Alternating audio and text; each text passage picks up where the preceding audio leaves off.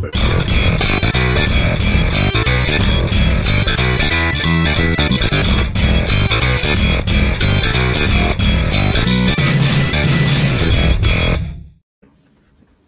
and welcome to another episode of the Free Mickle Podcast, the podcast where three friends who are the genes being professional footballers dashed away as children when we all discovered food have their say on the Premier League. Someone needs to mute their notifications. Some others might say that our dreams were dashed away when Henry left, but hey, it is what it is.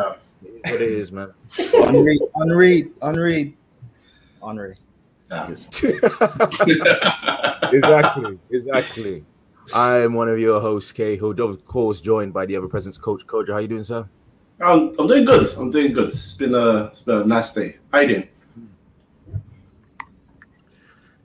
Basil, how you doing? This is probably the worst time to bring me on after not being on for a while, because I've just seen like the total destruction of my club right now. So it's not a good time. You are the honorary member of the Free Mickle Podcast, to be honest with you. So we why else would we bring you on if we're not gonna absolutely trash Arsenal? What's the point? Anyway. It's true. Anyway, Prime joins us. How you with the sunglasses, looking smug, as a Chelsea fan always does. How you doing, sir? No, I'm okay. I'll be honest, I'm waiting for the season to start properly for Chelsea, you know. It's not fair. We get an extra pre-season. It's not fair. Wow. Oh my God. Wow. He didn't even let things settle. Like 2 minutes in. I love it. To be honest, like we completely deserve it, but we shall save that one till later. Let's talk about Saturday's fixtures, of course. A few big games, a few big scores start at Liverpool as they beat Burnley 2-0 goals from Diego Jota and Sadio Mane. We'll start with you, Kojo. Tsimikas. Is he the next big thing? Nah, I don't know about that, but it's a good start. Look, he came in last year. Obviously, Robertson being number one, so it was going to be hard for him to break in sort of that position of first starting left back. He knows his position. He knows his role in the club. But when an injury comes, you got to take opportunity, and he thrived in this game. Burnley's not the toughest opponents. They are tough. They're not the toughest, but it's a good start. The crosses were good, which means that Liverpool could still play their style. They could still play the way they usually do with the fullbacks, just with Tsimikas going. And one thing I like about him, sometimes a lot of his passing was it was going astray, but he's so energetic and he's so dogged as well. He doesn't sort of just like give up approaches or give up second balls. If he loses a second ball, he's going for that third ball. He creates another bit of pressure. So it was a good performance, and I think that helps Liverpool. Now they know that whether Robertson's there or not, they got someone that helps them play with the same approach, the same style. Nothing really needs to change. Don't have to worry about now putting James Milner at left back or whoever else. So no, it's a good start for him, and he should be proud of his performance. I don't know if that's his first Premier League start. It might be. He played last week, I think. Oh, he played. Of course, he played the week before. So second Premier League start, second game of the season. Good start, good cross, good assist. Excellent home debut. I mean, there's a lot of players back from injury now. That's what the Liverpool fans were asking them, kind of begging for last season, but it didn't happen. But it is not happening now. Diego Jota on the score sheet, Sadio Mane as well seem to get a goal. Are they looking like potential favourites for this league, Basil? Or is it a simple case of they face Norwich and they face Burnley, so they're expected to win these games? I don't know if they're favourites for the league. I think they'll definitely give a good challenge for the league as long as they keep everyone fit. It seems that every player seems to understand the system that Klopp wants them to play, and it seems that they're very comfortable playing their system. I think what we're seeing with Liverpool is that they're very varied in their approach in terms of they can play good football and win matches, but also know how to win matches without playing exceptional. And I think the match against Burnley showed that. They weren't exceptional, but they just have that knack of knowing how to win, knowing how to control the game and see a game through. And I think that's impressive. I think that's what made them win the league 2 years ago. In terms of when you look at that whole season, the football wasn't great, but they just knew how to win. They just knew how to grind out victories, and I'm seeing that same trait in Liverpool this season. So I think they will challenge. I think this season will be an interesting season because I'm not too sure who the favourites really is. Because I think, I think you're going to see a lot of teams rotating in terms of who maybe is the top three this season. I think it'll be quite tightly contested. I don't think City will run away with it, but I think Liverpool are definitely up there. And I've got them sure bankers for top four. Whether they win the league, we'll see about that. Prime, a whole bunch of players back, but Diego Jota, let's highlight on him because I think he scored 2 and 2 now. It was a pretty good header on the weekend as well. Does he keep Roberto Firmino out this side? And if he does, is that something that should scare the rest of the league? For now, he keeps Firmino out, yes. However, my big problem with Liverpool is not problem, I guess it works in my favor, but is their squad depth.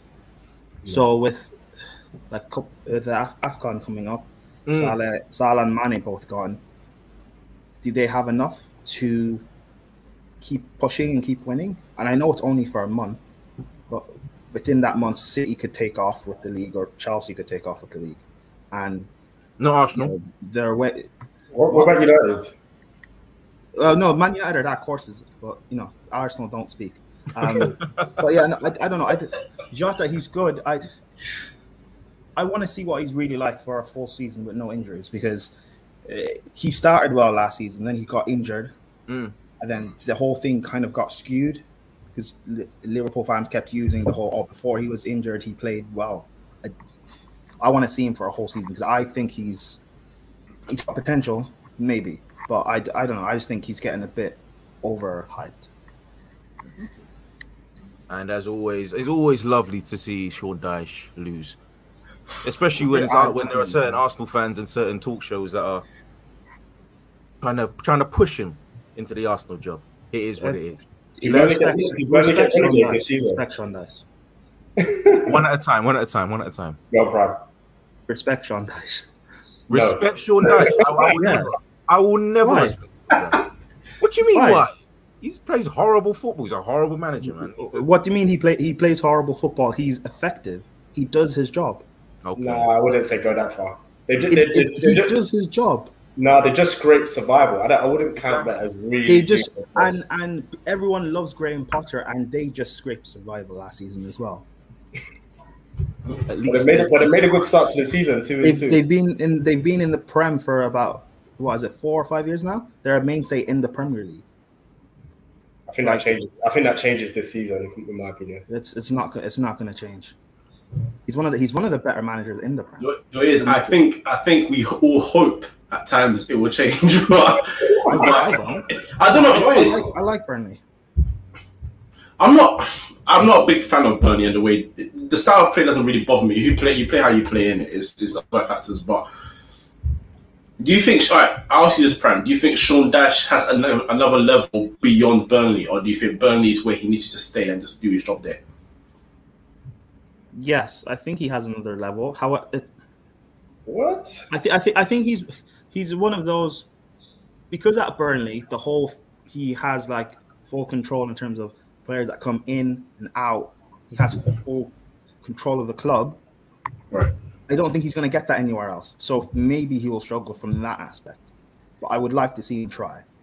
Because the same thing with Eddie Howe up until about a year ago, people were trying to push him to take the Everton job was available, go manage Arsenal or Spurs.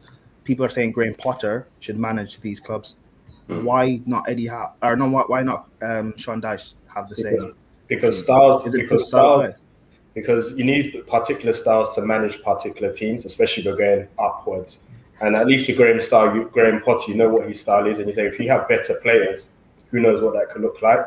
Eddie Howe never been convinced. Sean Dyche, his style is horrible. So it's like, well, if you put him in a Tottenham job, what do you expect him to achieve there? But his style, that's an aesthetics thing. His style is effective.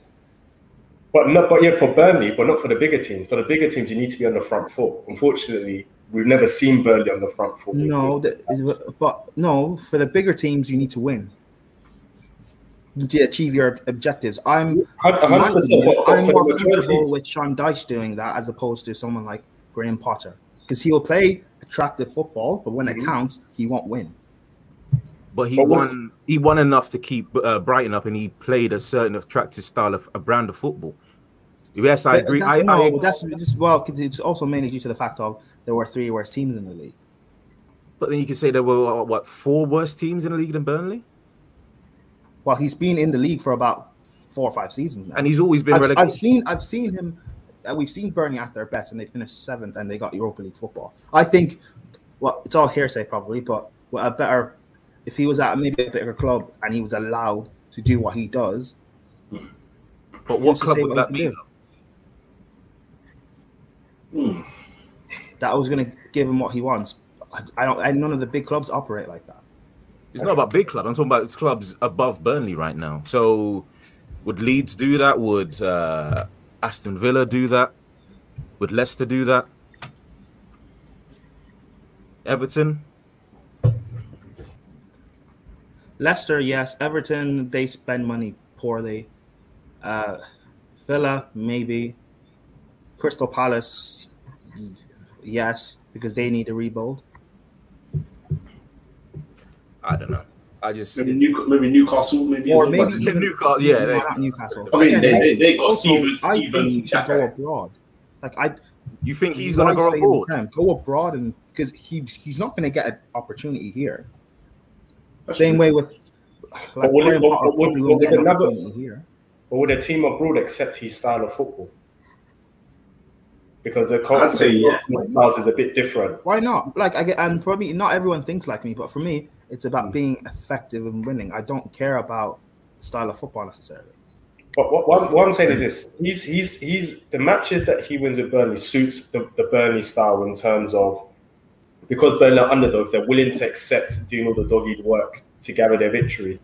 You're not if you manage a bigger team, you're not going to get that. Players are going to be unhappy.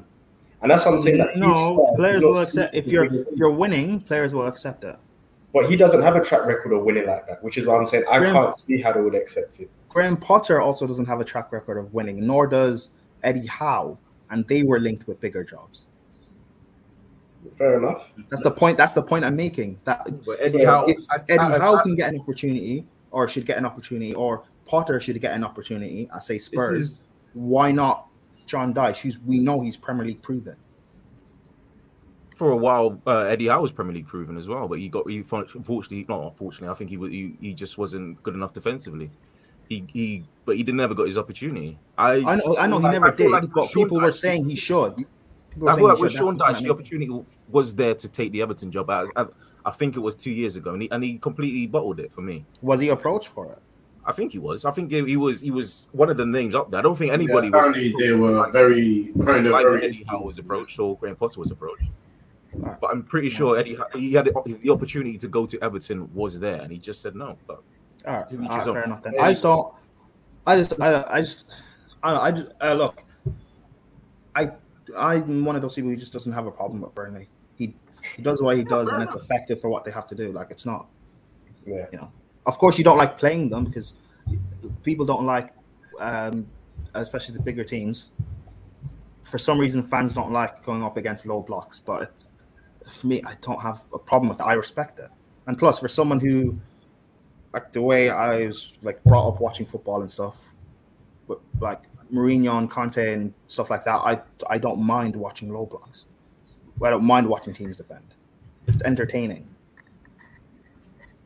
Fair enough. Yeah, I hear it. We move on to Manchester City. They beat, I'd say, pretty much relegated Norwich 5-0. Goals from Tim Krul on goal. Jack Grealish got his first. Emerick Laporte, Raheem Sterling, Riyad Mahrez as well. Yeah. Is it a warning shot from City, or did we expect this smashing? I mean, yeah, we knew what was coming. Last week, I told you when it's Liverpool versus Norwich, you already know the end result. There's no need to even think about it. Like, you know what's happening here. So when Man City lose their first game of the season to Spurs, and they're looking for a rebound match, with all due respect, there's no one better to face than Norwich Football Club. Let's just put it out this straight up. It was I predicted 4-0. It was 5-0. So I think, for me, it was one of those games. It's not a warning shot. What it is they needed a bounce back. A warning shot to everyone is when City do their thing against one of their so-called top six, big six. I don't really believe in a big six anymore, but big six opposition. When they beat one of them, but it's convincing, that's the warning shot. Because last year they also had a kind of like a slow start, but they still went and won the league anyway. So we can't really judge the first 2 games. But Norwich was a game they were always going to win. For me, there was no way there was going to be any sort of shock. The statistics proved that. The way City approached it proved it. So, yeah, easy win. For me, not much to say on this one. Very, very easy win. Jack Grealish got his first goal for City. Is he opening his account? I mean, it was a very lucky goal. He's very fortunate to get that goal, but he scored it regardless, Basil. No, I mean, for the life of me, I do not even understand the signing of Jack Grealish or what City are trying to achieve, because there's similar players who play like him in terms of the likes of Bernardo Silva, with the likes of Mahrez, Sterling, and players who can do that. And when you look at what Grealish did at Aston Villa, his stats wasn't that impressive in terms of assists and goals. And I'm not the person to even bring that up. But I'm saying that when you're going to City, if you don't have the end product back in, you're just another player, because there's a lot of players who can do what he does. And secondly, he does hold on to the ball too much. I'm not too sure how effective he will be at City. I think it was a sloppy goal that Norwich conceded for him to score. I think he would have to adapt his game, which we'll see over time. But I don't think anything changes for him, because I don't think he'll score a lot of goals or potentially get a lot of assists at City. I think he's just another player they can rotate. But we'll see. Like I said, what you see with Grealish at Aston Villa, you still see at City. I don't know if we can take his game to the next level or whether he will. But I think what you're seeing is what we've expected. Just a player can control the ball, a player can dribble and open up space. And yeah, I have nothing more to say. I don't understand the signing in the first place, and I don't know what people expect. I think it was 100 million wasted because they could have strengthened other areas which are more important. But hey ho, I don't know. City must know something I don't know about what that squad needs. Prime, is he being a bit too harsh there? I mean, last season, I think he was one of the top chance creators in the league before the injury. I think similar stats and numbers to KDB. He is 25, and I think KDB is around 30, 31. So maybe it's a fact that City are looking for the future, or do you agree with Basil? I think I look. England fans rate this guy too highly, like especially during the Euros and everything. Yeah. They think he's just world-class player, and I don't see it yet. I'm someone who has this mindset of, if you're shining in a smaller team, I don't really find that impressive, because it's not that hard. Like, for example, Saha, it's not that hard to be the best player at Crystal Palace. It's not that hard to be the best player at Aston Villa.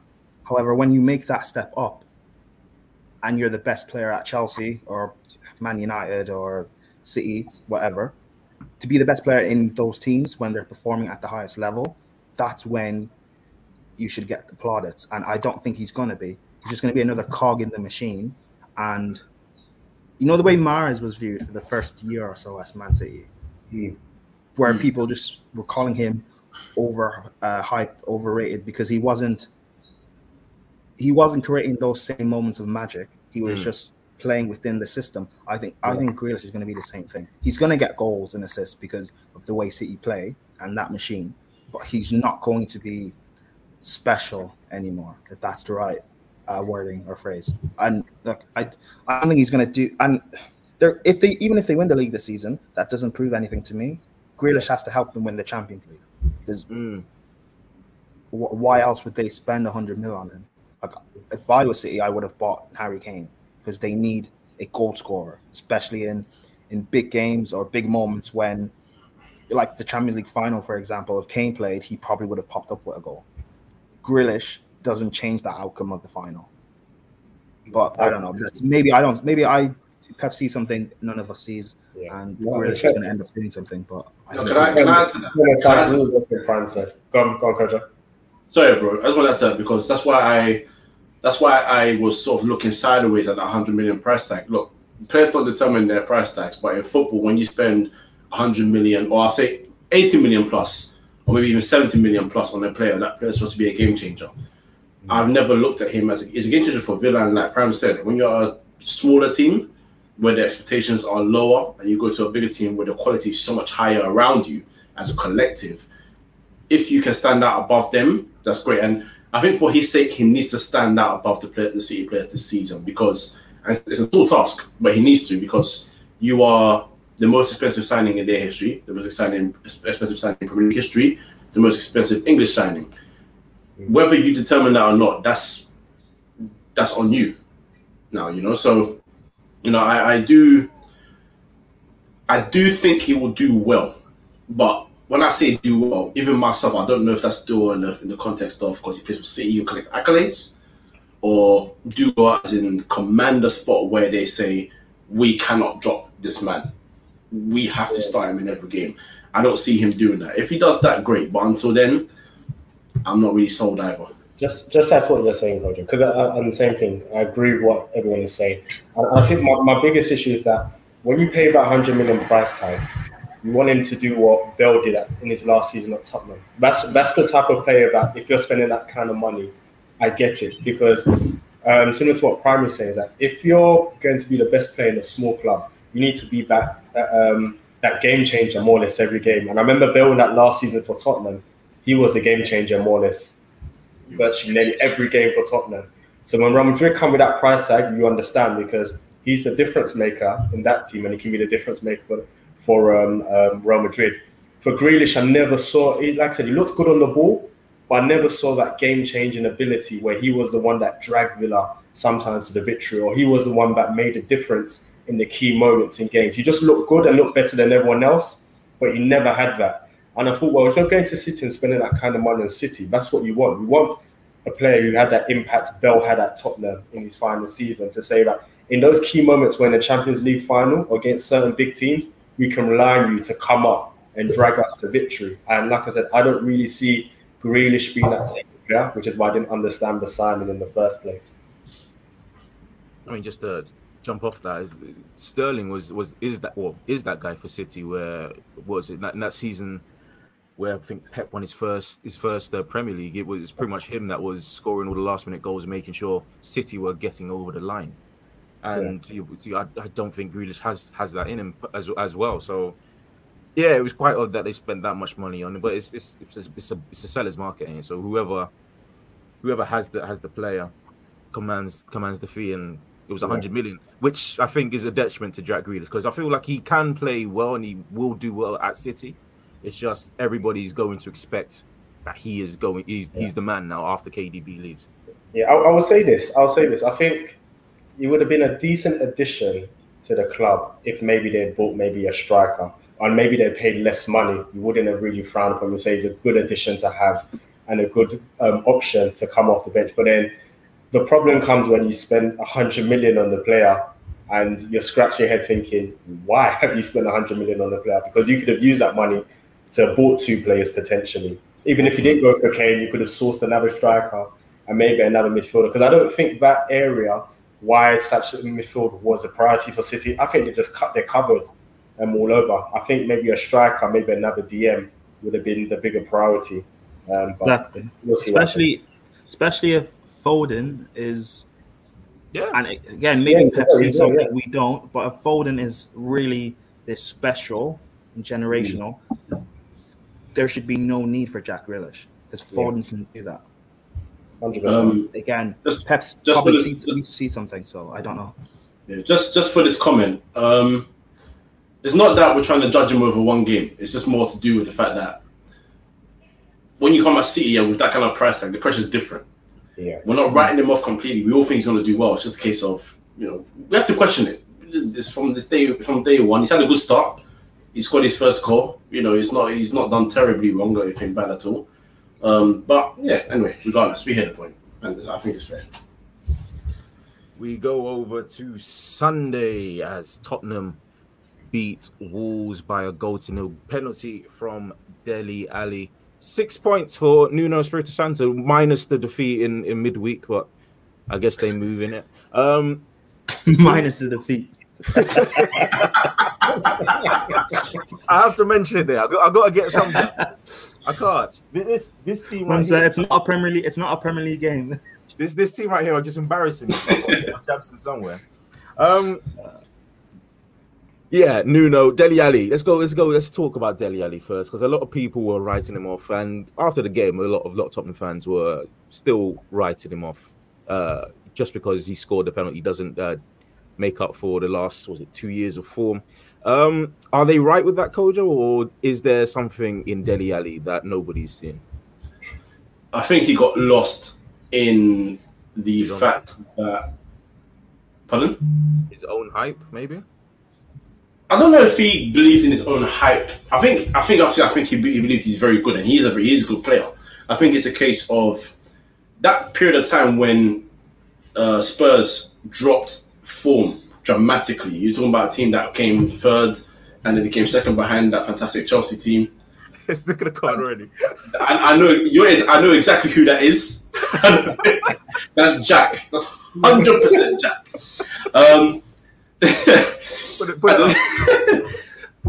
the thing is, I think when they dropped form, he dropped form as well. But he's been the epitome of Spurs form of late. You know, as a whole, under Mourinho, under what's his name, Pochettino, towards the end of his tenure at Spurs. But this is the worrying thing about him, and maybe to my own detriment, I kind of give him chances here and there. Maybe I should stop thinking about those 2 seasons he had when he first came to Spurs, because that was electric. But yeah, the midfield he had behind him benefited him massively. Wanyama and Dembele did one hell of a job behind him, so he didn't have to worry about too much. His job was to go into the box and score goals, and he was doing it at a phenomenal rate. The goals he was scoring, the link-up play, the type of assists he was creating, he was wonderful, you know. So I think what's happened with him is he just needs to find a way to adapt his game, because Mourinho and Nuno are very different managers to the way Pochettino would have you when he had your Spurs. You need to now find a way to get your best form. A penalty doesn't hide that. Because the fact is, the reason they're saying that in the comments right now is because after that penalty, he did nothing. Again. And it's not good enough. So I actually believe in him. I actually think he's a good player, but I also think he's a player that needs a move. I think he needs somewhere fresh, and he needs to think very, very carefully about where he moves to, because in this era of system players, he might have to find a team where the midfield is so good that he doesn't have to worry about anything else other than jumping into that box and scoring goals. I mean, I've heard rumors that Tottenham are about to sign or trying to sign Adama Traore for £40 million. Now, Prime, why are they trying to spend £40 million on another winger with no end product? I don't. Okay, Chelsea were linked to Traore, I think maybe now about a month ago. That because we couldn't sign Hakimi, so I'm assuming it's for Traore to play wing back, because you got Aurier's not good, and I rate Doherty. I watch him when he plays for Ireland and stuff, but he just seems to have a loss of what's that? It's a shirt. It's a shame it has this team of the badge on it, but it's a beautiful shirt. Okay, cool. The worst team in London. Anyway, I rate Traore. People talk about his end product and stuff, but I just think sometimes you got to play to his strengths. And plus, I'm assuming he's still young, 24, 25. He's still got time to develop that end product. But I think if you build around him, and Nuno knows what he's like, if he comes to Spurs, you'll be able to get a lot out of him. But 40 million that's a lot of money for Spurs to spend. Not in this day and age for normal clubs, but for Spurs, it is a lot of money. I can't believe I don't rate Adama Traore at all, to be honest. He gives me signs of Walcott when I was at Arsenal. People say well, at least Walcott had a bit more. It pains me to say this. Walcott had end product, where it's rarely shown, but he had end product. Okay, I'll give you that one. But then My thing You is, don't when bang 100 goals if you don't have end product. That's true. That's true. That's true. 10 goals, 10 assists, and 10 consecutive seasons for Arsenal. So yeah, I'll give you that. I think my issue with Dublin, people. on average, it's 10 goals and assists per season. Theo Walcott. We may have to have a discussion about Theo Walcott one day, people. We should. But you know, Arsenal fans rate people like Pepe. No, we don't.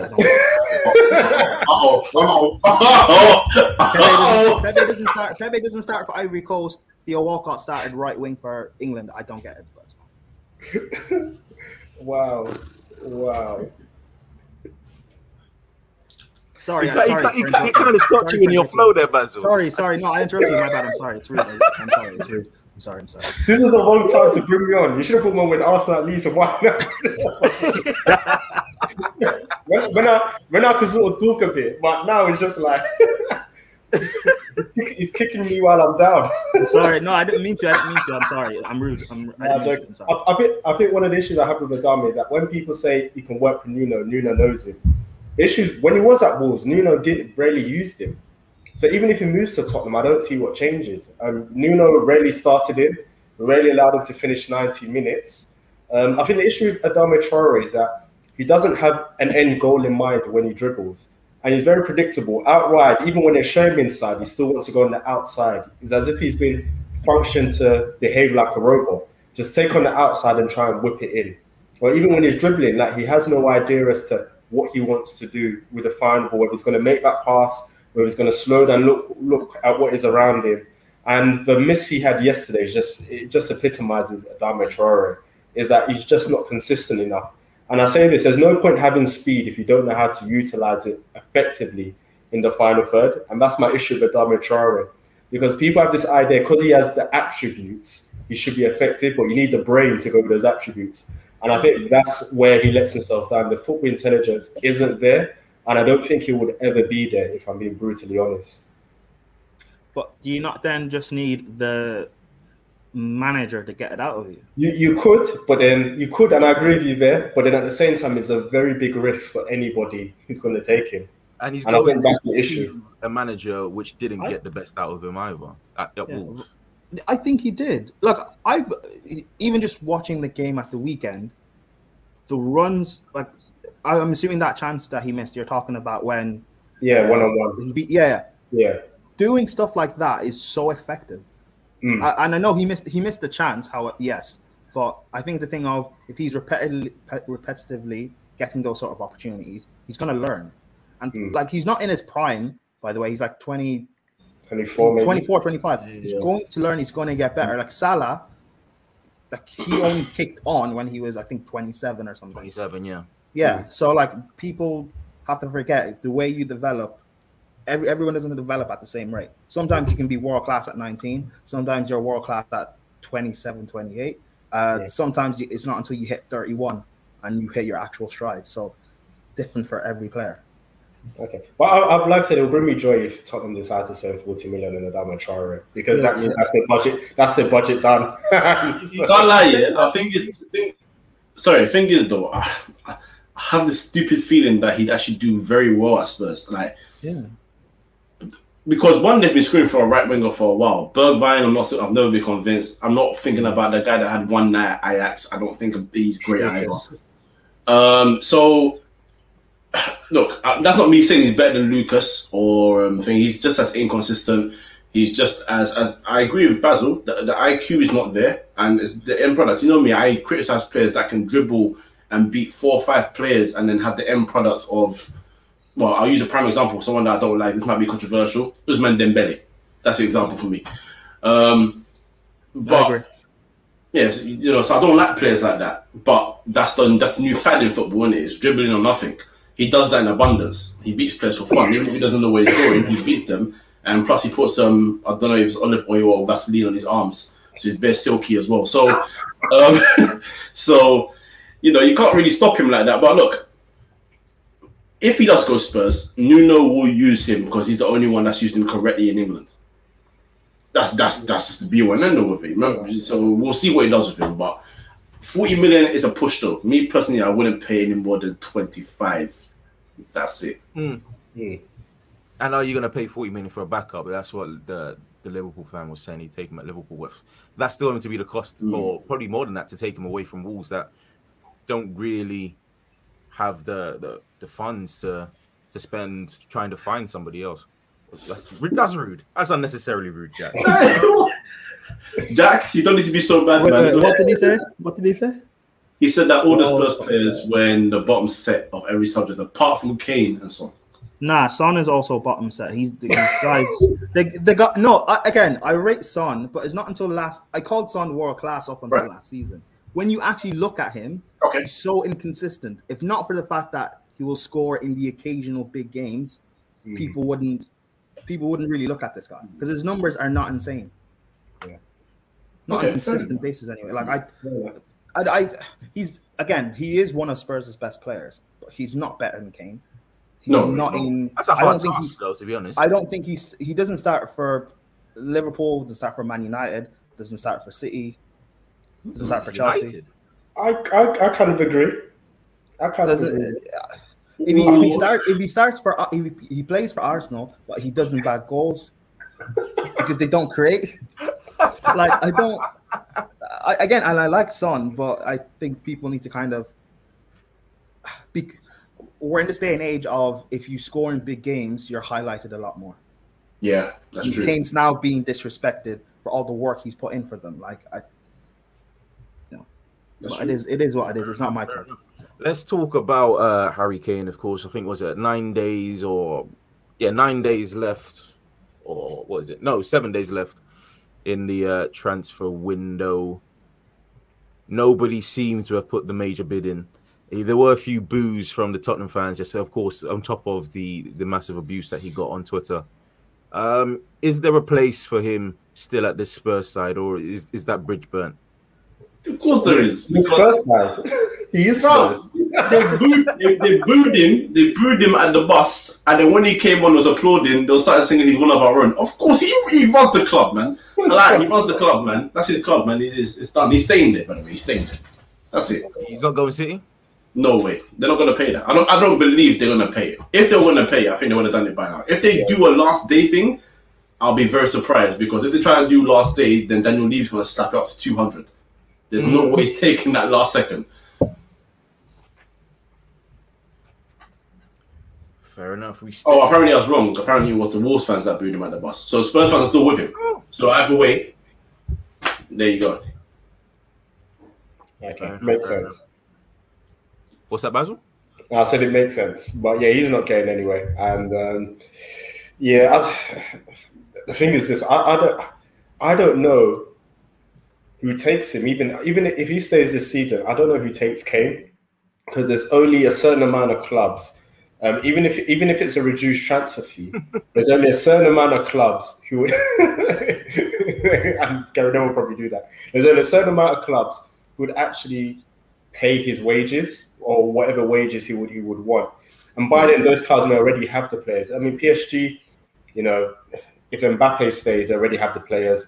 If Haaland is available, come for a reduced minimum fee release clause, come next season, City may decide we can go for the younger player who will score just as many goals as Kane.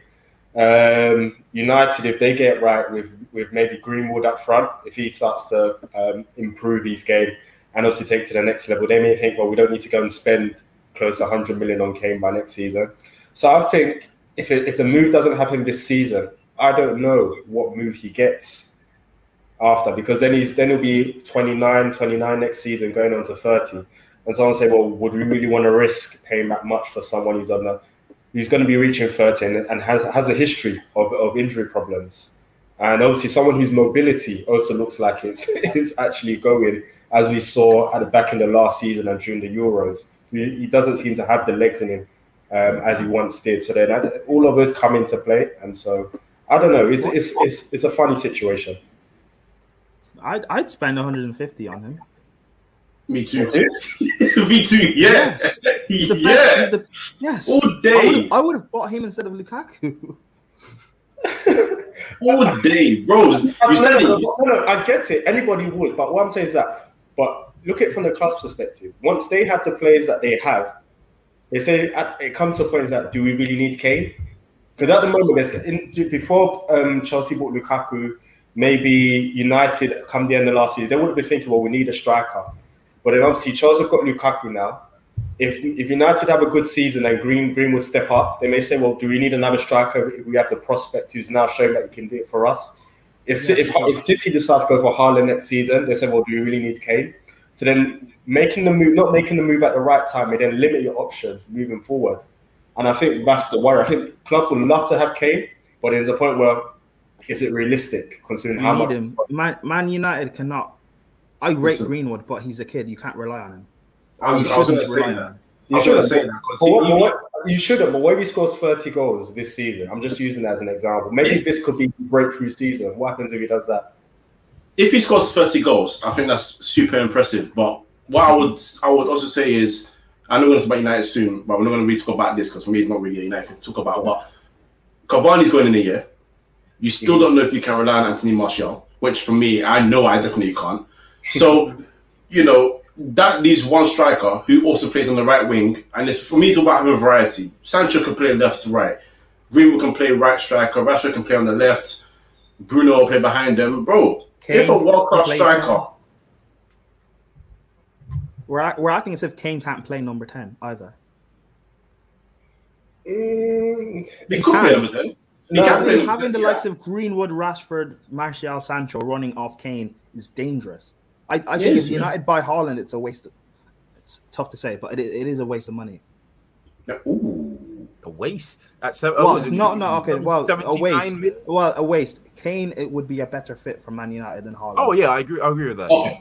With Kane though, he's got after this year, he will have 2 years left in his contract, so that will be a reduced price. He'll be 30, so that will be a reduced price. Haaland is going to be the player that City will go for if they don't go for Kane this season, which I don't think they will.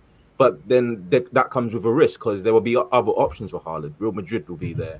I'm pretty sure Barca will try to stick their neck in. Oh, those guys are broke. They ain't getting nobody, man. No, but I'm pretty sure if you can convince Mbappe that's going to be Mbappe's next destination, Real Madrid, and if they're broke like that, then they shouldn't be able to afford it. Just a quick question for you, Kale, because I guess in the past when people moved to Real Madrid and Barca, they take pay cuts. But I think everyone has gone there to play with certain players at those clubs. It's not just for Real Madrid and Barcelona. It's just they also have the top quality players. Looking at those two squads, they don't even have the players where if I'm a player, I'm thinking, who am I actually going to play with? Here's the thing about that, though. I believe Mbappe goes to Madrid and Pogba follows. I think Pogba's going next season on the free. So that's two players that play well together, going to play well together. So imagine if you add Haaland to that. That's not just a sniff your nose at. That's juicy. Yes, that's juicy. That's a very good side. On that note, anyway, but I think Haaland is going to be a risk for a lot of players. I generally don't know where he's going. It's up in the air at this point. So Kane right now might be the best option for a lot of teams, especially teams in the Premier League. Fair enough. I still think because he's got 3 years. I still think he'll be there up until when he has 1 year left in his contract. And I think that's when Daniel Levy will decide maybe signs himself. The cash in, yeah. Manchester. We will talk about Manchester United. We'll go there. Southampton 1, Manchester United 1, 21 in 22. Coach Jojo. What's happening? Because it seems like it's already been derailed. Don't give me that 21 and 22 stuff, fam. Listen, this is why I don't get. We're talking about us. It's you lot that were giving it. When you say you lot, get me out of that, bro. I'm not involved in that. Listen, look. United fans were excited about Leeds, and I get it. You win 5-1, it's the Roses derby, it's Leeds. You also beat them 6-2 last year. So you got to calm yourself down in these situations. These games are the games where you need to find a win. You're not going to win every single game. Of course not. And to be fair, they didn't lose the game. They dropped points. But that's why United fans have meltdowns, because they feel like, okay, firstly... I feel like, I heard that as well. I'm sure you did. Yeah. I did, yeah. I said they never land. But no, it's just It's a draw. It's a draw. There's no need for a meltdown. At the same time, that's the same reason why you shouldn't be so over the top about it. People are saying, "Oh, it's going to be 8-0 because it was 9-0 last year." And all that. Calm yourselves down. Calm yourselves down. Relax. Let the season go. It's 4 points out of 6. Not even a bad start. Let me take over for you there, Coach. Go on. Let me see. Forget the results. Your issue, Manchester United not achieve anything this season, and the reason why I'll say this is because you have certain players which you just seem to have bondage with. What on earth Fred is still doing at that club? I will never. He is absolutely dreadful. Cannot pass to save his life. Cannot pass to save it. And what he's still doing there, how he's still starting games, I will never know. Secondly, Martial, the less said about him, the better. I just have no idea what on earth is going on with him. I mean, I've never really rated him. I've never really rated him that highly, but then he's gone from being just a good player to like an extremely poor player. Yeah. And who's this? Sorry, who's this? Anthony Martial. Oh yeah, all right. Please go ahead. And then lastly, and I had a problem because when you guys bought Varane, people thought, oh, that was your centre back issue sorted, right?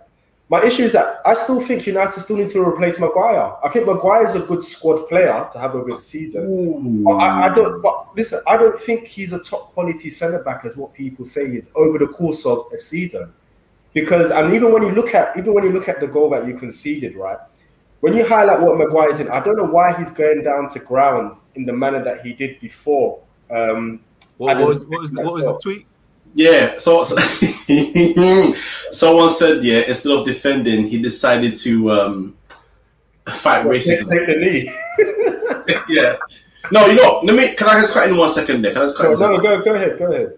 With Maguire, and you're talking to someone that didn't want him in the first place, and I've trashed him on this show before, so I'm not going to try and backtrack on what I've said before. But I will say this. I feel like last season and in the Euros, he had a good spell. He played very well. So what we're looking for him to do this year is obviously step up to the occasion. You are captain. You got a better partner coming up in Varane eventually when he really starts and when that's going to be. But I feel like people need to come a bit more slack. I think he's done better, and that's me saying that. I think he's done a lot more better than people actually realize. As for Martial, quickly, okay, I'm going to say this as well. You know my feelings on him. I don't have to even elaborate too much. But why I'm going to take my time with this guy is like this. You had a 5-month injury, so find your match sharpness, and then when you're match sharp and I can see it, I expect things. Yesterday, he was anonymous. I said to KO, I said, oh yeah, look, Martial. KO was like, huh? Martial's playing. When was he on? He didn't know he was there. But that's the whole point. Like, I feel like he's lacking that sharpness right now. United fans love to talk about him linking up play and all that. For me, I want my striker to be just going to look for goals. Just look for goals. Link up play is beautiful, but add goals to your tally as well. Last season was a disgrace.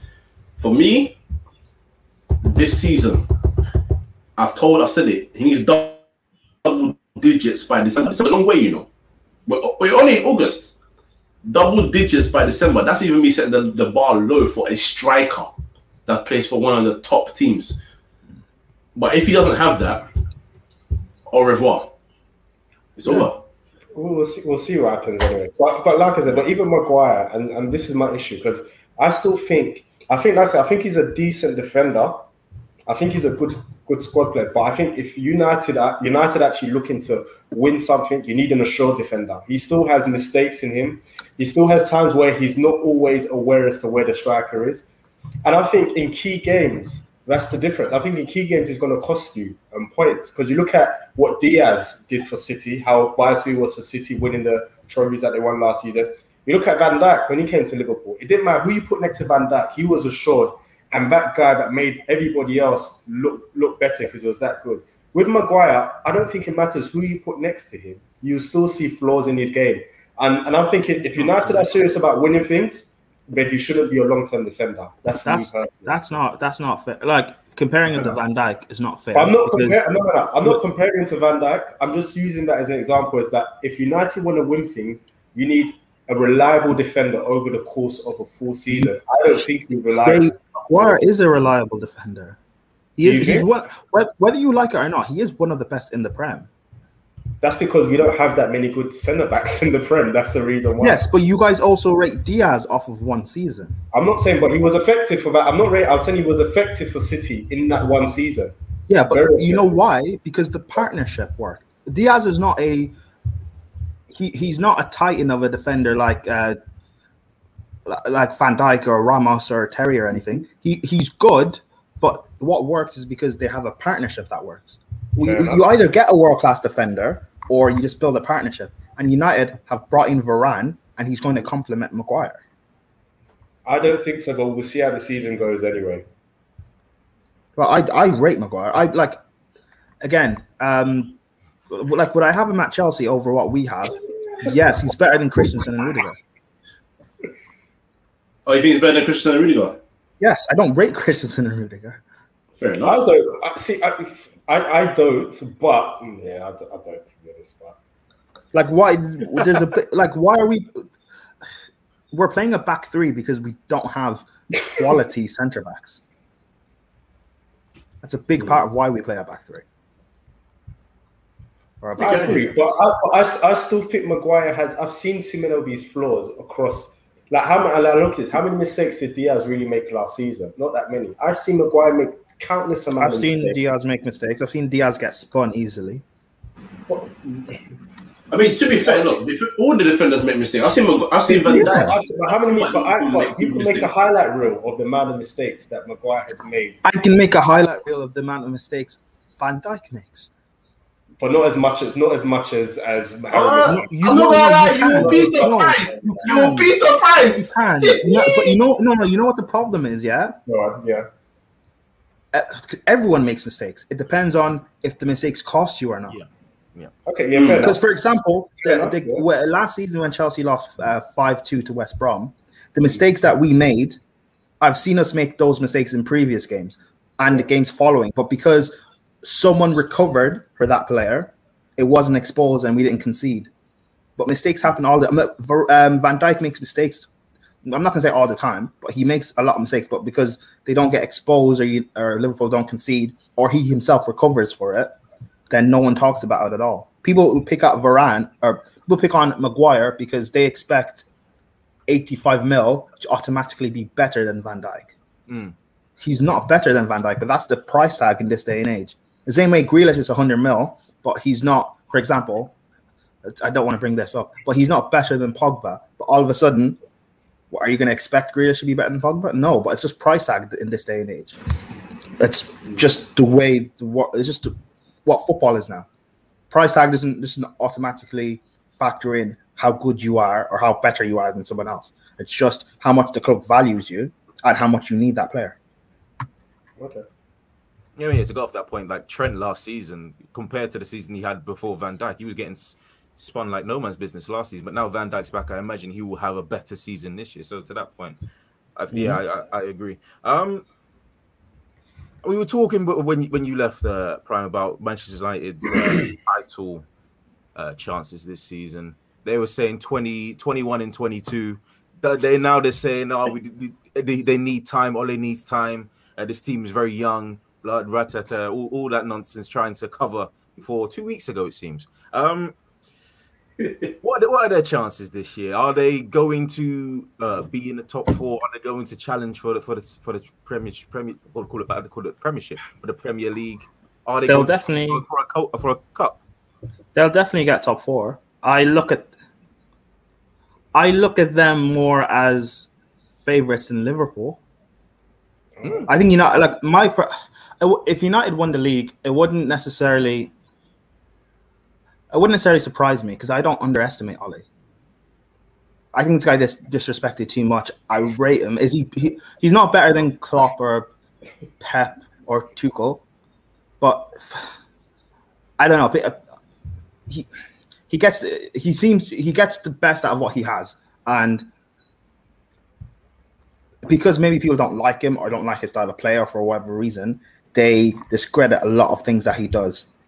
And I don't know, United have to win a trophy this season. I think targeting an FA Cup or something, or Carabao, like they should be able to win one of those. Can they win the league? Yes. Will they win it? No. Like, in my opinion, I still look at City as favourites.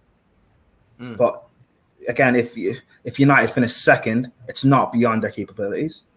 Especially like they've got all these like world-class players in abundance.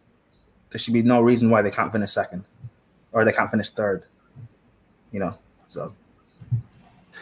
I just realized after this comment, because Michael thought you were talking the things. He's like, he goes, wait, hold on, what? What? You're about to call Josh Ollie. No, I don't call. I rate Ollie. I don't know. He's in the top 10 coaches of the world, and he's on that list. He's on that the UEFA list that just came out. He's on that list, whether people like him or not. He's on that list. He's one of the better. He is one of the best managers in the league. That's more down to him being at Manchester United, though. Would you say coming into the job when he was coming into the job at United, was he a favourite? Was he going to take Manchester United to the next level? Yes, he's taken them back to the Champions League consistently, which is a positive. But when you think of Manchester United, you think of winning trophies, you think of winning Premier Leagues and Champions Leagues and competing for those. Yeah. But in the Champions League, apart from that PSG game, he got knocked out last season in the group stage. He got to the final of Europa League, which was a step above getting to semi-finals, which once again a positive. But he also lost, and I'm going to say this with knowledge, knowing that our team also lost to this team to a Villarreal side that isn't exactly. No, we can't do that. No, we can't do that. Unai Emery is a tactician and a Europa League specialist. Do United fans really think they'd brush them over? Chelsea beat them on penalties in the Super Cup. Like what? Listen. I didn't underestimate Villarreal. Like I thought we'd beat them 2-1, like in extra time or something. I didn't think we'd even take us to penalties, and they did. People need to give them more respect.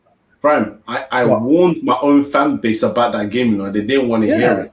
I warned them. They're like, "Oh, this should be an easy victory." I said, "Do you know your team? Forget about Villarreal. Exactly. Do you know your team?" And like people, yes, Ollie should get criticism at times, but also look at these players. If these players are supposedly world class, can they not be criticized when things go wrong? In that final, for example, where was Martial? Where was like Pogba? Where was Bruno? These world class players. Where was Rashford? This is the stage where there's, especially Villarreal is so bad. It's embarrassing. Ollie lost to them. It's also embarrassing these world class players lost to them as well. Right? Is that not fair? Fair assessment. And saying where has Ollie? Did I like when he first got the job or anything? Like he's now taking them to a point where he's built a good team or potential to be a great team. And if another manager was to take them over from this point, they could go on to win something. Can Ollie win them something? Yes. Can he win them the league or Champions League? It's to be determined. However, he deserves a chance to see. Or that's right. Yeah, he deserves a chance, in my opinion. Anyway, will he get that chance over the course of the season? I could see him getting sacked by December. Just based on the fact of I don't know, because United will go on a bad run. Yeah, but United could go on a bad run of form and they could just sack him because of how the fan base is. But what he's done so far at United since he's came in, if Poch had done that, everyone would be loving him. If Poch lost that Europa League final, people would be saying, "Oh, Pogba didn't show up, Bruno didn't show up. It's not Poch's fault." So I think Ollie should get the same praise. As much as people want to criticize him when things go bad, praise him when things go well. They beat Leeds 5-1. And everyone was loving it.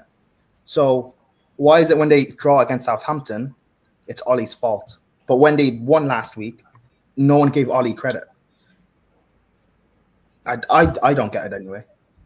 But you know. He's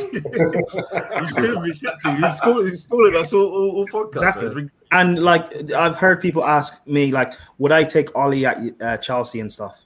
No, probably not. However, there are some managers that suit certain clubs. For example, and because I know what Chelsea's like, we don't give managers time. Like Klopp when he went to Liverpool, and his first half season, he got to the Europa League final. Next season, got to the Champions League final, lost. The season after, he lost the league in that manner, even though he won the Champions League. That's 2.5 seasons. He wouldn't even get Like he wouldn't even get a season and a half after losing that Champions League final in the manner that he did. He gets sacked at Chelsea. I know that for a fact. So, like, there's just some managers that suit certain clubs. Ole would suit United because they're going to give him that time. Klopp suits Liverpool. He's going to give him that time. But to put into context, yes, Manchester United and Chelsea are on very similar levels and trajectories. But in terms of isn't that what Chelsea or Manchester United fans or any fan in the Premier League want? They want their team and their managers to be held accountable at the highest level. So if they get to a Europa League final and they get beaten by a Villarreal, which on paper, and I understand that Unai Emery's attack is, when it comes to the Europa League, he's a master, but unless it's for Arsenal, of course. Nah, that's Arsenal's fault he lost. Don't do that. Come on now. No. I remember that game. In the first half, you guys should have been 2-0 up. You should have been. You should have beaten us based off the first half, and you didn't. Second half, well, you know. But it is. We're not talking about Chelsea. It's fine. We'll talk about it in a minute. But no. But so, my point was, why should Ole be given the benefit of the doubt of, even though he has improved Manchester United tenfold from where they were at this point, but other managers that I think everybody would agree that are top 10 before Ole. Would get them over a line. But I say over what line though? The trophy line. They want trophies at this club. They want okay. But let's look at the other people talk about semi-finals and stuff. He's bottled. Semi-final against Chelsea, which I remember in that season they beat us 3 times beforehand, and in that semi-final game, United rotated heavily. From what I can remember, they played City in the Carabao Cup. I think they beat them in the first leg or something, and then City beat them in the second. And that game is against Pep. So if you expect Ole to beat Pep, then you're mad. In a big stage, because City take the Carabao Cup seriously, in a big stage like that, if you expect them to beat Ole, like, no, but there's the point as well. Arsenal beat Pep. Arteta beat Pep in the final. And Pep is not good. Arteta's not good enough, so let's not do that. But again, my point is, like, I know he's not a world-class manager, so why are people expecting? It's as if people expect him to win the league, and if he doesn't, it's embarrassing. Or win the Champions League, and if he doesn't, it's embarrassing. I remember that when they got that draw for the Champions League. They want to. I feel like United fans, and correct me if I'm wrong, they want to feel that they're in the race for these things. They want to feel that they can win the Premier League. They want to feel that they can win the Champions League. But they are. This team, are they? They are. But again, how many points did they finish off City last season? Is it 10? No. Or something? 13? It's been more than that. Okay, but they finished up at that City team. I remember was it November, December, or something like that? People were saying this City team could go on and win the quadruple. In December? The City team that got to or not December. When is it when they finally went top? January, February? January, February, yeah. That time people were saying they could go on and win the quadruple. The City team that won the Carabao Cup, got to the FA Cup semi-final, got to the Champions League final. They could have won a treble. Never mind a quadruple. This great City team that Pep has built for 4 or 5 years now. This great City team that has KDB, the best player in the Premier League, that has Foden, this generational talent. Sterling's world class. All these world class players against this City team, really. But what do people really expect from realistically? Not the thing of we're Manchester United, we should be winning the league. No, because your history doesn't dictate what you should be doing right now. Fair enough, but on paper, I'd say that this Manchester United team are a very good side. There are a few world-class players in this Manchester United team. So wouldn't a better manager get them over the line? Well, I don't know. But again, you're saying, yeah. Do you expect Ole to beat Pep in a final? If that's the case, then would you say that about Poch? Would you expect Poch to beat Pep in a final? No, I don't. And you wouldn't. But could you think? Because could it be a logical ending? That Poch? No. I would trust Ole more. I would trust Poch. And again, that's probably not even saying by much because they're both on the same level, in my opinion. Like Poch he came in December, was it? Oh, PSG. For PSG. Yeah. And he lost the title and couldn't win the Champions League with that team. If Oli did that, do you know the abuse he would get? And I haven't seen anyone criticize Poch. I can't speak French, but I imagine. And yet Poch is Poch is supposed to be this world-class manager, and he doesn't get criticized. United fans are defending Poch, saying, he came in mid-season. It's not his team. Let him rebuild. If that's the case, and Poch just got given Messi, Hakimi, Ramos, and Donnarumma, and Ollie's now for a year been begging for Sancho. He just got him. He just got Varane, and he still hasn't got a DM. And he's begging for a backup fullback or right back. Then what do you expect? Honestly, I just think people should temper expectations, because I disagree to a degree. I think you can do that, but when you get to certain positions like semi-finals and finals, you should have the ability to win those one-off games. Like I said, Arteta did it. I don't rate Arteta as a manager at all, but he got to a final and won that one-off game. And I think that is the measure of whether a manager is suited for a big club. When they get to those key moments, if you can't finish off those one-off games, whether it be semi-finals or finals, I don't think he's made for the big clubs. And he's had more than one. He's had multiple opportunities, as Cahill said, to get United across the line, and he's failed to do so. Arteta has done it. I don't rate Arteta as a manager, but he's done it. And I think that for me is a measure as to whether you're suited to manage a big club or not. I still agree with you in terms of, I think we should still give Ole this season. I think he still deserves this season to see it through and see what he can achieve. But I think if he doesn't win something, I think questions will have to be asked as to whether he should be the right man to continue with United. Okay. I think at that point you say he's done well to get them as far as he can. Now let's bring in someone else who can now finish the job. But okay, so you say measure of being at a big club. Koji, these stages that Oli should have got through, these semi-finals and final stages, where were your world-class players then? Pogba, Bruno, Rashford, Martial. Where were these world-class players? When it came to these games, apart from the Sevilla loss, because I feel like the players that was on them, they wasted chance after chance after chance and fumbled that. I think the main frustration with Ole in a lot of these other games was his decision-making in terms of substitutions and all that. Now, we can get on the players, of course. When players play poorly, you have to get onto them. But when a player is playing poorly and you've got enough time to make a change, or if the system's not working and you've got enough time to maybe try something different, I think fans would be more forgiving if he didn't make so-called like for like changes. I think if he made changes that try to make something happen different, I don't know. I'm not here to suggest anything, but if it was maybe like a midfielder for an extra striker, you might lose balance and you might lose shape of the team, but I think fans would be more forgiving in thinking that he tried to put on an extra attacker just to make sure they can try and be more of a threat going forward.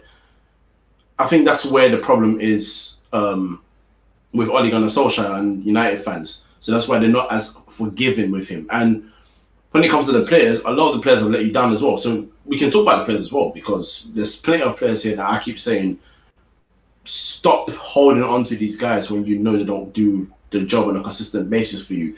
Forget even consistent. Even on bits here and there, they're so inconsistent that it's scary to watch. So I think that's where it comes from. But he has to do a lot better in terms of his tactical and his management in terms of substitutes. For me, management of players is fine. It's the substitution side of it that worries me. If it doesn't improve that again, then it's going to be the same old, isn't it? That's what's going to happen. Final last year, I warned people about Villarreal, but he didn't make his first sub until, what was it, 100 and... extra time. It didn't make sense. It didn't make sense. Yeah, it didn't make sense. True. So that's I agree. There are things... True. And there are definitely things you need to improve on at times tactically. But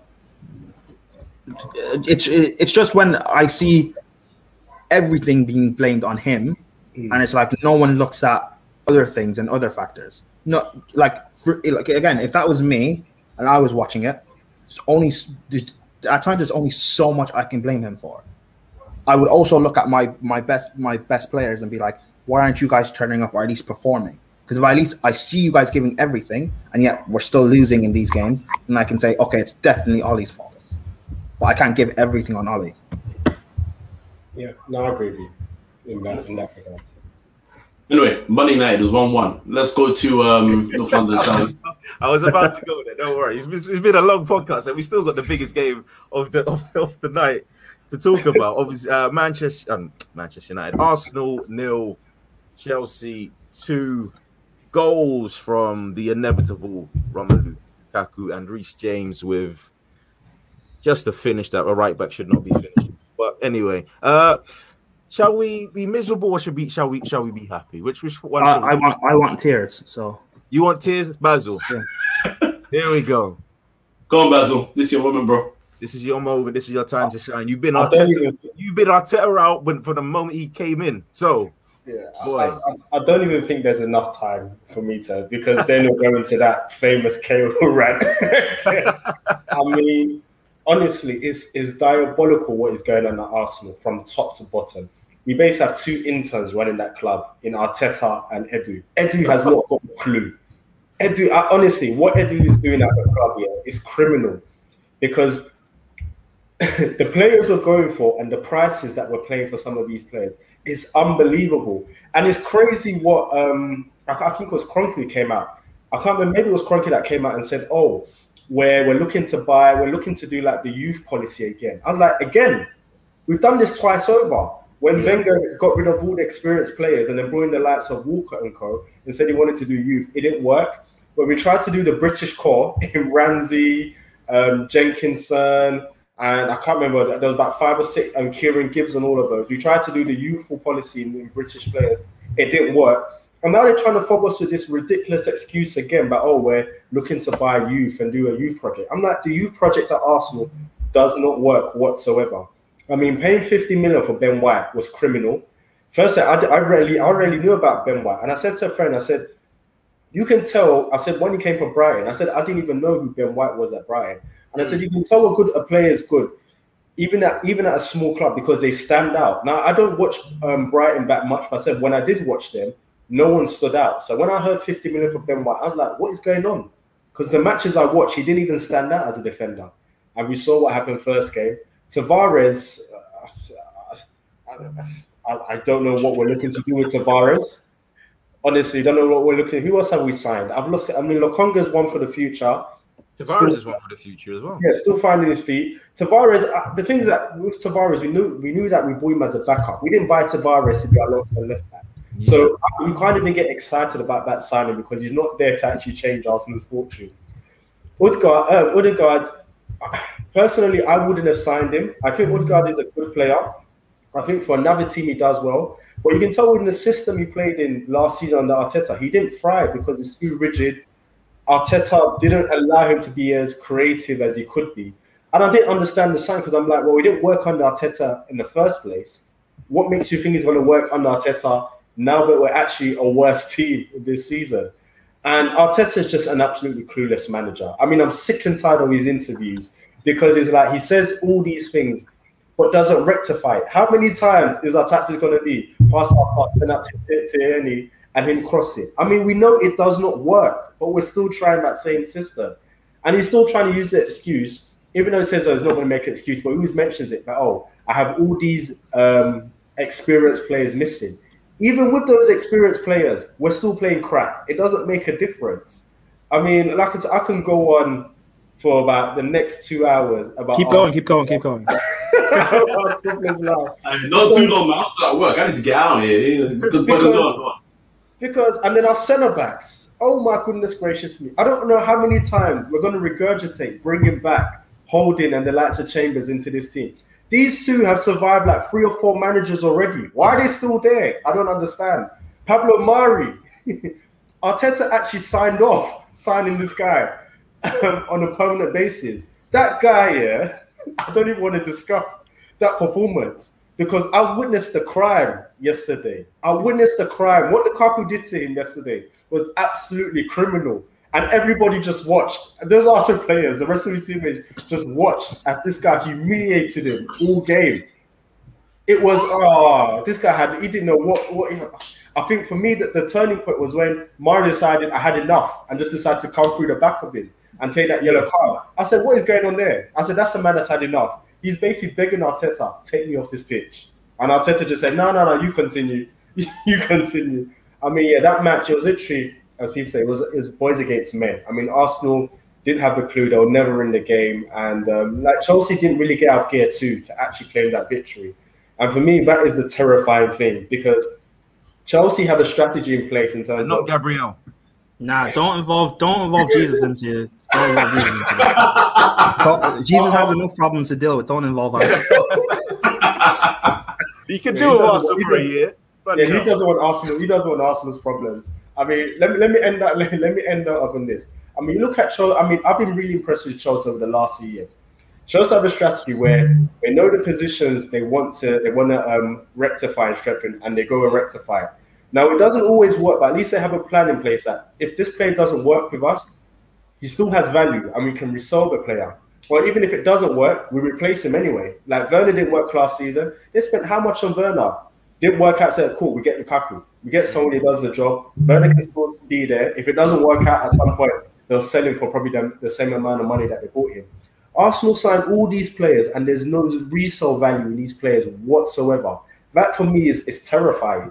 Absolutely. Players are leaving on a free. It's ridiculous. We couldn't shift Xhaka. People are trying to tell me Xhaka's a good player. Xhaka's not a good player. Let's have it out there. The guy never wants the ball. He hides.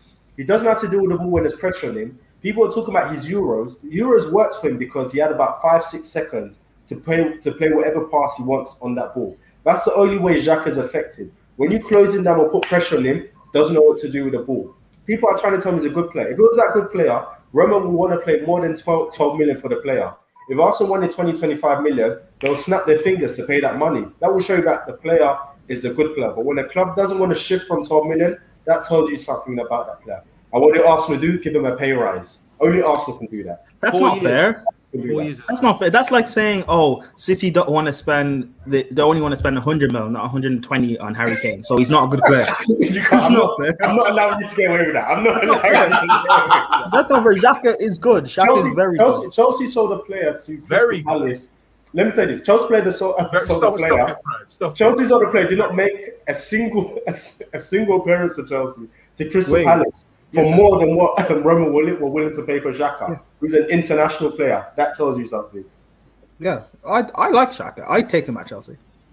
You love an underdog, like you love. I like Xhaka. I take him at Chelsea.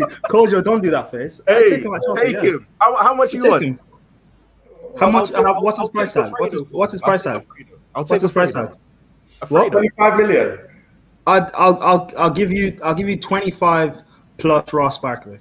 Actually, no, I like Ross Barkley as well. I'll give you 25 plus Sabacosta. You need a right back. Hey, Prime, you know what? I'll take that one. I'll take that one, to be honest with you. But this is where your underdog story reaches an end. You can't Xhaka. No, not for Xhaka. No, not for Xhaka. You need to put massive X. I'll say this. I've had enough of Arsenal. That's it. I've had enough. And the things that we can sack Arteta. As long as Kroenke's there, honestly, Arsenal are sliding fast. And I know this may be, people may think I'm over exaggerating. It would not surprise me if within the next few years, Arsenal are in a relegation battle. And the reason why I say this is because... We're 19th. No, relegation. And the reason why I say this is because the quality of players we're bringing in, it's shocking these days. It's shocking. So, oh, mate. We're 19th and we're in a relegation battle. What's it? Around December-ish, right? We were struggling to get out of the bottom half. It's crazy, man. Prime. I know you still want tears. I know. I understand it to a degree. But I as Basil mentioned before, the 40-minute rant. I've done too much ranting in this club. I can't keep doing it anymore. It affects me personally. It affects my soul. So we'll talk about Chelsea. Romelu Lukaku got the goal against Chelsea, of course, on his debut. He could have had a second as well, but that was a great great save from Bernd Leno. You have to give him some props. That was a good save. He's very good at shot stopping. Is he? Bernd Leno, that's his best attribute. So that's what we have to do. The Xhaka's better, but okay.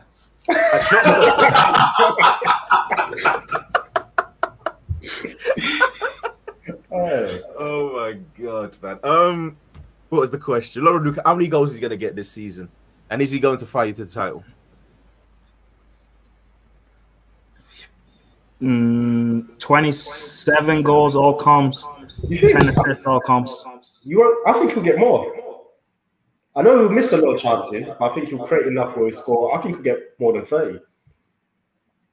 Yeah, maybe. Lukaku was. You don't get much of an easier debut than that, to be fair. He could have scored more, but I think, I don't know, we're still sloppy in front of goal for some reason. You took your foot off the gas. I don't know why. I feel like it was for you to keep Arteta in a job more often than add to your goal difference. I don't know. The game was too easy for Lukaku. Reece James had Tierney on toast, so then he came off injured. I don't know why you guys didn't try playing a back five. Pablo Mari is not good at all. But who else do you have? I like Ben White. I do. I think he's a good player. The money is extreme, but it's probably because he's English. But he's a good player. The thing is, from him, and a lot of these Arsenal young players, I've seen the same thing happen before. For example, Ben White is on the same level, in my opinion, that Callum Chambers and Rob Holding were when they first came. Talented, they have this potential, but then they just stagnate. They have no one to learn from. You have the wrong manager, so they can't really develop. Then they're around this toxicity around Arsenal. They stagnate, they end up being poor, and they're shipped out on loans because you can't sell them because they're on big wages. Iwobi, when he broke through, in my opinion, better than Saka when he broke through at Arsenal. But then he just stagnates. And then, because you have no one else really turning up, you bought Pepe then for 72 mil, and he's bad. Lacazette is average, and Aubameyang was still bagging goals, but it was, I think, probably his last season or last two seasons for him bagging goals. And Iwobi was still playing well and creating. In his last season, he was your top assister, but he was getting so much abuse because Arsenal weren't doing well, and they were taking out all his frustration on him. The same thing will just repeat itself. Saka, sooner or later, he's going to stagnate because he needs to play with better players. And if he doesn't, and he's not being coached and improved properly, then his level, not his level, but something's got to give soon enough. Smith Rowe, I think he's average anyways. And Arsenal fans will see that in following seasons when there's no improvement. I don't know. Like Martinelli, you're going to get frustrated with him because even though he's talented, he's injured so much. You're going to get frustrated. You're going to get frustrated with him. Like kind of the same with Jack Wilshere. He's so talented, but he's always injured. So you can't use him. You can't rely on him. Wait, Prime, quick question. Let me ask. Do you rate Martinelli? No. Well, no, I rate him. I think he's overhyped. He's not comparable to Greenwood. I don't rate him at all. I think he's a bang average player. Like when people tell me, when I ask people what his best attributes are, they'll tell me he runs a lot, he works hard. I'm like, I don't want to hear that in a footballer. I'm like, what's he like on the ball? Can he dribble? Not really. Can he beat a player one-on-one? Not really. I mean, he scored goals when he first joined, but apart from that, and when you look at, is there a great pass of the ball? Not really. So I sit there and I was like, what is his special attribute? And nobody can tell me what it is. I think he's a bang average player who's overhyped by Arsenal fans who just want to, I don't know, they want to have the same feeling like how United have with like Greenwood and just want to have a player where they can actually latch onto because we've lacked real quality for a very long time. But I think he's bang average in my understanding. And the way I look at it is like you want Arteta gone and that's fine. But then you want to bring in Conte. Conte won't do anything with this team. He's not going to, you spent 130 mil. That, to be fair, that is a lot of money. But you're still going to bring in average players with Conte. That's going to get him frustrated. It's going to cause things to be toxic and he'll end up leaving. He did the same thing at Chelsea in our second season because we wanted Alexandro, we wanted Van Dijk, we wanted Bonucci, I think.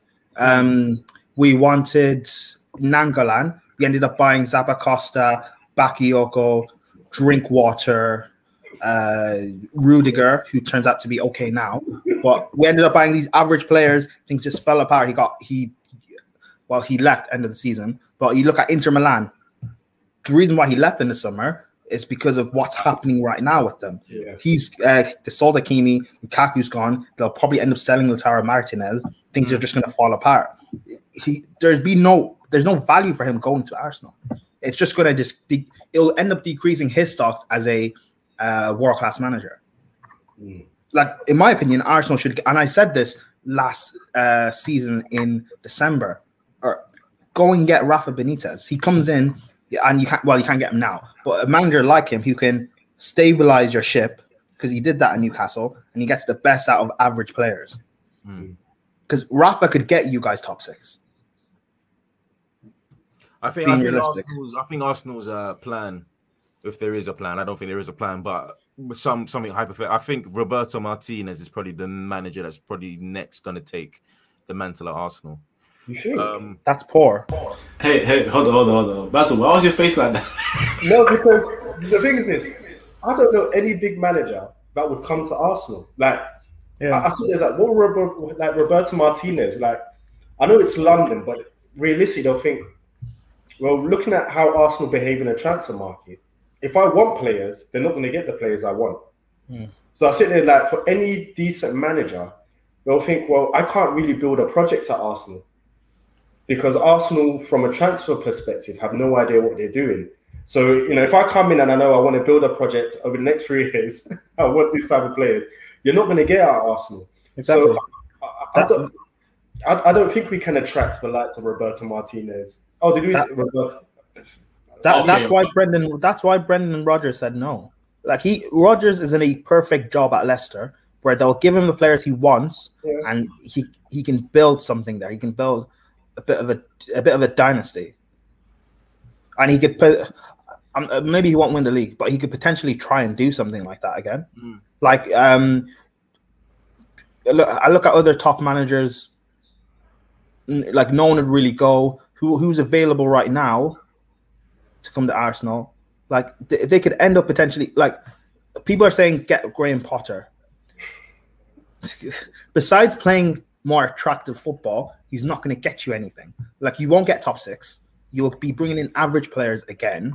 And because there's no progression, you'll end up losing Saka. You end up losing Martinelli if he's special. You end up losing Smith Rowe.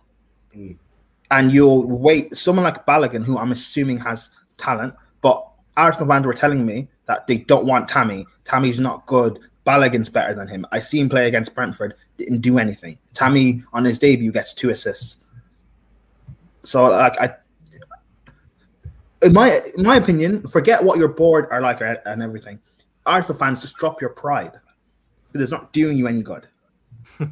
Drop this thing of, oh, we're a big club. Drop this thing of being offended that Aston Villa are bidding for your players or something. Just drop it, because it's not doing you. It's doing you more harm, and it's causing you more embarrassment. Because all we're doing is laughing. Like, whatever. I don't know. You avoided the talk. You jumped on the Arsenal train. I respect that, but you avoided the Chelsea question. Titles, are you guys title contenders? Are you favourite? Should you be winning the title this season? Because you did mention City are your favourites, but Chelsea are looking. We're definitely title chat. Like, it's for me. It's close between Chelsea and City. I just edged them based on the fact of their team's a lot more gelled and settled, and they won the league last season. But I don't know. I need a bit of a run of games, so maybe the first 10 games of the season before I can judge anything. Because I don't. For Chelsea, I still, even though it's just 2 games, I still see us wasteful in front of goal, or not wasteful in front of goal. What's the word? The final ball is being wasted. We're not being clinical in our final ball. I don't know how to describe it. Like, we're good at. And it was even the same last season. People, maybe. Like, even the same last season, it wasn't the fact of Werner missing chances. It was the fact of we weren't making at times, we're just not making the right decision in the final third. Like, Mason Mount, his final ball has to improve. I know he got an assist yesterday, but probably could have got more. Reece James, his final third play yesterday should have been better. Like he could have got an assist or two for Lukaku. And I just think everything needs to be much. We need to perform to a world-class level, like more or less every game, because with City, they can just go on this run of form for 18, 19 games, and all of a sudden they've wrapped up the league. I don't think we can do that. Yeah, but I've actually put Chelsea as favourites personally. I think more just because of the squad you guys have now. I think now you have a striker who can, because I think one thing you missed last season was a striker who can bring in other players and link up. I think with Lukaku you have that a bit more. So I think midfielders can be a bit more expressive, because I think with Werner, he was a bit wasteful in the final third, and I don't think the creative players you had, you saw the best of them. I think with Lukaku, we get to see them be a bit more expressive. I think you have a good squad to rotate. And, you know, even though I don't think you have the best defenders, but they seem to work. I don't know how, but they do seem to work. And I think because of that, I think I've got Chelsea as favourites. And I think Pep may be a bit wary of Chelsea because of the fact that he lost to Tuchel in the FA Cup and in the Champions League final. I don't think he's beaten him yet, has he? I don't think he has. So I think because of that, I actually had Chelsea as favourites. I think it wouldn't surprise me if they do win the league, and it wouldn't surprise me if they do well again in Europe this season. So, yeah, if I'm a Chelsea fan, I'm optimistic. I feel like you're doing your team a bit of a disservice there. I mean, Manchester City aren't as formidable as everybody makes them out to be. Yes, they went on this massive, amazing run last season, but they also had a bad run at the very beginning of the season. It was only because teams like United, teams like Liverpool last season just didn't take advantage of the situation. City were dreadful at the very beginning. I know. Maybe Chelsea can be consistent throughout the season. Maybe not an 18-game winning run, because I don't think that's a very hard thing to do in the Premier League. But and maybe I'm a hypocrite, because I said, I did say last year, especially during the period where we had to play them and stuff, that City are nothing special. They are beatable in one-off games, but they're also a machine. They can click in and get into a run of form for again up to 18 games, and all of a sudden the league is done. I don't think Chelsea can do that. Okay. And it's not a Lukaku factor, by the way. Lukaku will still bang us goals, whatever. But there are just some players in this team I just don't trust. Again, Christensen and Rudiger, I don't trust them. Mount needs to click in now, because if Tuchel trusts him to play in our front three, and I do trust Mount in terms of I know what he brings off the ball. I know he will do the hard work. But consistently having to break down low blocks, I don't think he's creative enough. Especially if it's going to be Havertz or Werner playing as part of the three with Lukaku. The pressure is on Mount to be the creator, and he's just not that consistently. Anything to add to that, Kojo? No, I just hear what Prime's saying, because at the end of the day, when you feel as a fan, there's players you can't rely upon. That's what it is. That's why I don't shout 21 and 22, because I don't rely or believe in a lot of United players at the club. It's just what it is. It's the truth. Whereas City, I mean, Chelsea have now got a squad also, yes, but City also have a squad, and they believe in a lot of their talents, and more often than not, they're able to rotate, because if one person lets it down, the other team person comes in and lets them or does them well. So look, City are still favourites. I predicted Chelsea to win the league, but I hear Prime's point. It wouldn't surprise me if City win the league again. But for me, their closest challengers, as Prime also said, is Chelsea. And Lukaku is going to get goals regardless. But for me, it's just about Lukaku improving his big game record. If he does that at Chelsea, then it's a different type of problem. That's what it is for me. And I think one thing there's nothing wrong with his big game record. Don't do that. Yeah. Another one thing. There is a little bit. There is a little bit of problem with his big game record. No, is there? No, there's a big problem with his big game. So no, there's not. I'll say it for me like this, and I'll draw the line, because it's just my opinion personally. At United, when I say at United, also bear in mind I am factoring in the fact that United in big games were also sloppy. But in his big games at United, bar the PSG game, and I think his first game for United was the Real Madrid game in the Super Cup, where he did scoring. His big game record was sketchy, half because yes, United weren't doing well, but also there were chances in those games where you would bet on Lukaku in any other game to smack into the back of the net, and he wasn't doing that. And then at Italy, in Inter Milan, he did score against AC Milan, but it wasn't the goal that changed the game or the defining moment goal. It was the fifth one in a 5-2 win or something like that. I feel like he has all the capabilities to score in big games. I feel like he just has to get over that extra hurdle. He's a top striker, one of the best in the world, and he will bang goals. So if you can now add that little bit where not every game is going to be the precious on moment, but if you're in a big game, it's 0-0, and you need someone to make that decisive 1-0 goal, and he can do that, that's when I feel like he can go from like 27 to even 35. That's why I feel like he can do this. I'll say this. I 100% agree with you. Even in Italy, the big games, he doesn't perform, even before Italy, and that's always been his criticism. And I'll take you to a few, especially in the key games, and I'll take you to the 2 Champions League campaigns for Inter Milan, where they had to win the last game of the group stage to go through. And I watched those games. He was shocking in those games, and that's what you want a player to stand up and be counted in those games. And he doesn't perform regularly in big games. Now, but I would say this for Chelsea. This is what I think will be effective for Chelsea, because I think with the way Tuchel sets up against big teams, they can afford for him not to perform in big games. Because I think Chelsea taking a draw against a big team isn't a bad thing. I think Chelsea's problem in previous season has been against some of the small and mid-table teams, and I think that's where Lukaku will thrive and score goals. And I think that could be the differentiating factor for Chelsea this season. I think he'll score against the teams you should beat and could be the difference. And then the big teams, like I said, it will be a tactical affair. Tuchel's not going to go all out against the likes of maybe United and Liverpool or a City. It's going to be a tactical match where it's like we look to nick a victory or we take a draw. So I think he'll be fine this season. You seen the Mbappe tweet as well? Is that what you're looking at? Yeah, I'm looking at that. Apparently Mbappe's joined Madrid. I'm not sure on the source. The guy has millions of followers, but I don't know about. I've never seen him in the Twitter space before, so I'm not going to say it's a definite. But he's saying, Nasser Al-Khelaifi has definitely accepted Florentino Perez's contract proposal and will be in Madrid in the next hours. I don't know how true that is. I'm not going to go any further than that, but that's what he's saying. So that's that. But nowhere else right now have I confirming. Yeah. So seen anyone say it. However, if you want to end the podcast on a good note for the Arsenal fans, Willian, it seems like he's going to Corinthians, and and Lucas Torreira is going to Fiorentina. So we've done Lucas Torreira dirty, honestly. We'll be here for another 10-15 minutes, Basil. Yeah, it's been too long. It's been too long. At least we're getting rid of Willian, to be honest.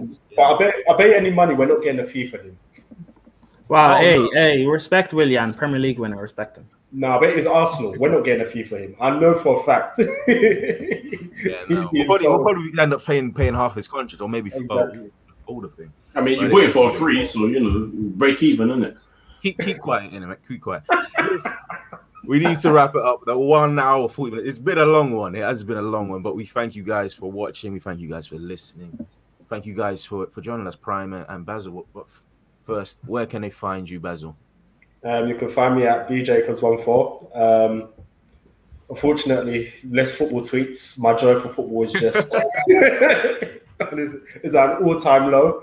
I mean, I didn't even I remember when Arsenal lost against Brentford, I didn't even care about the games that happened on the weekend. I just saw the scores and went about my day. I said I'm not watching match of the day or anything.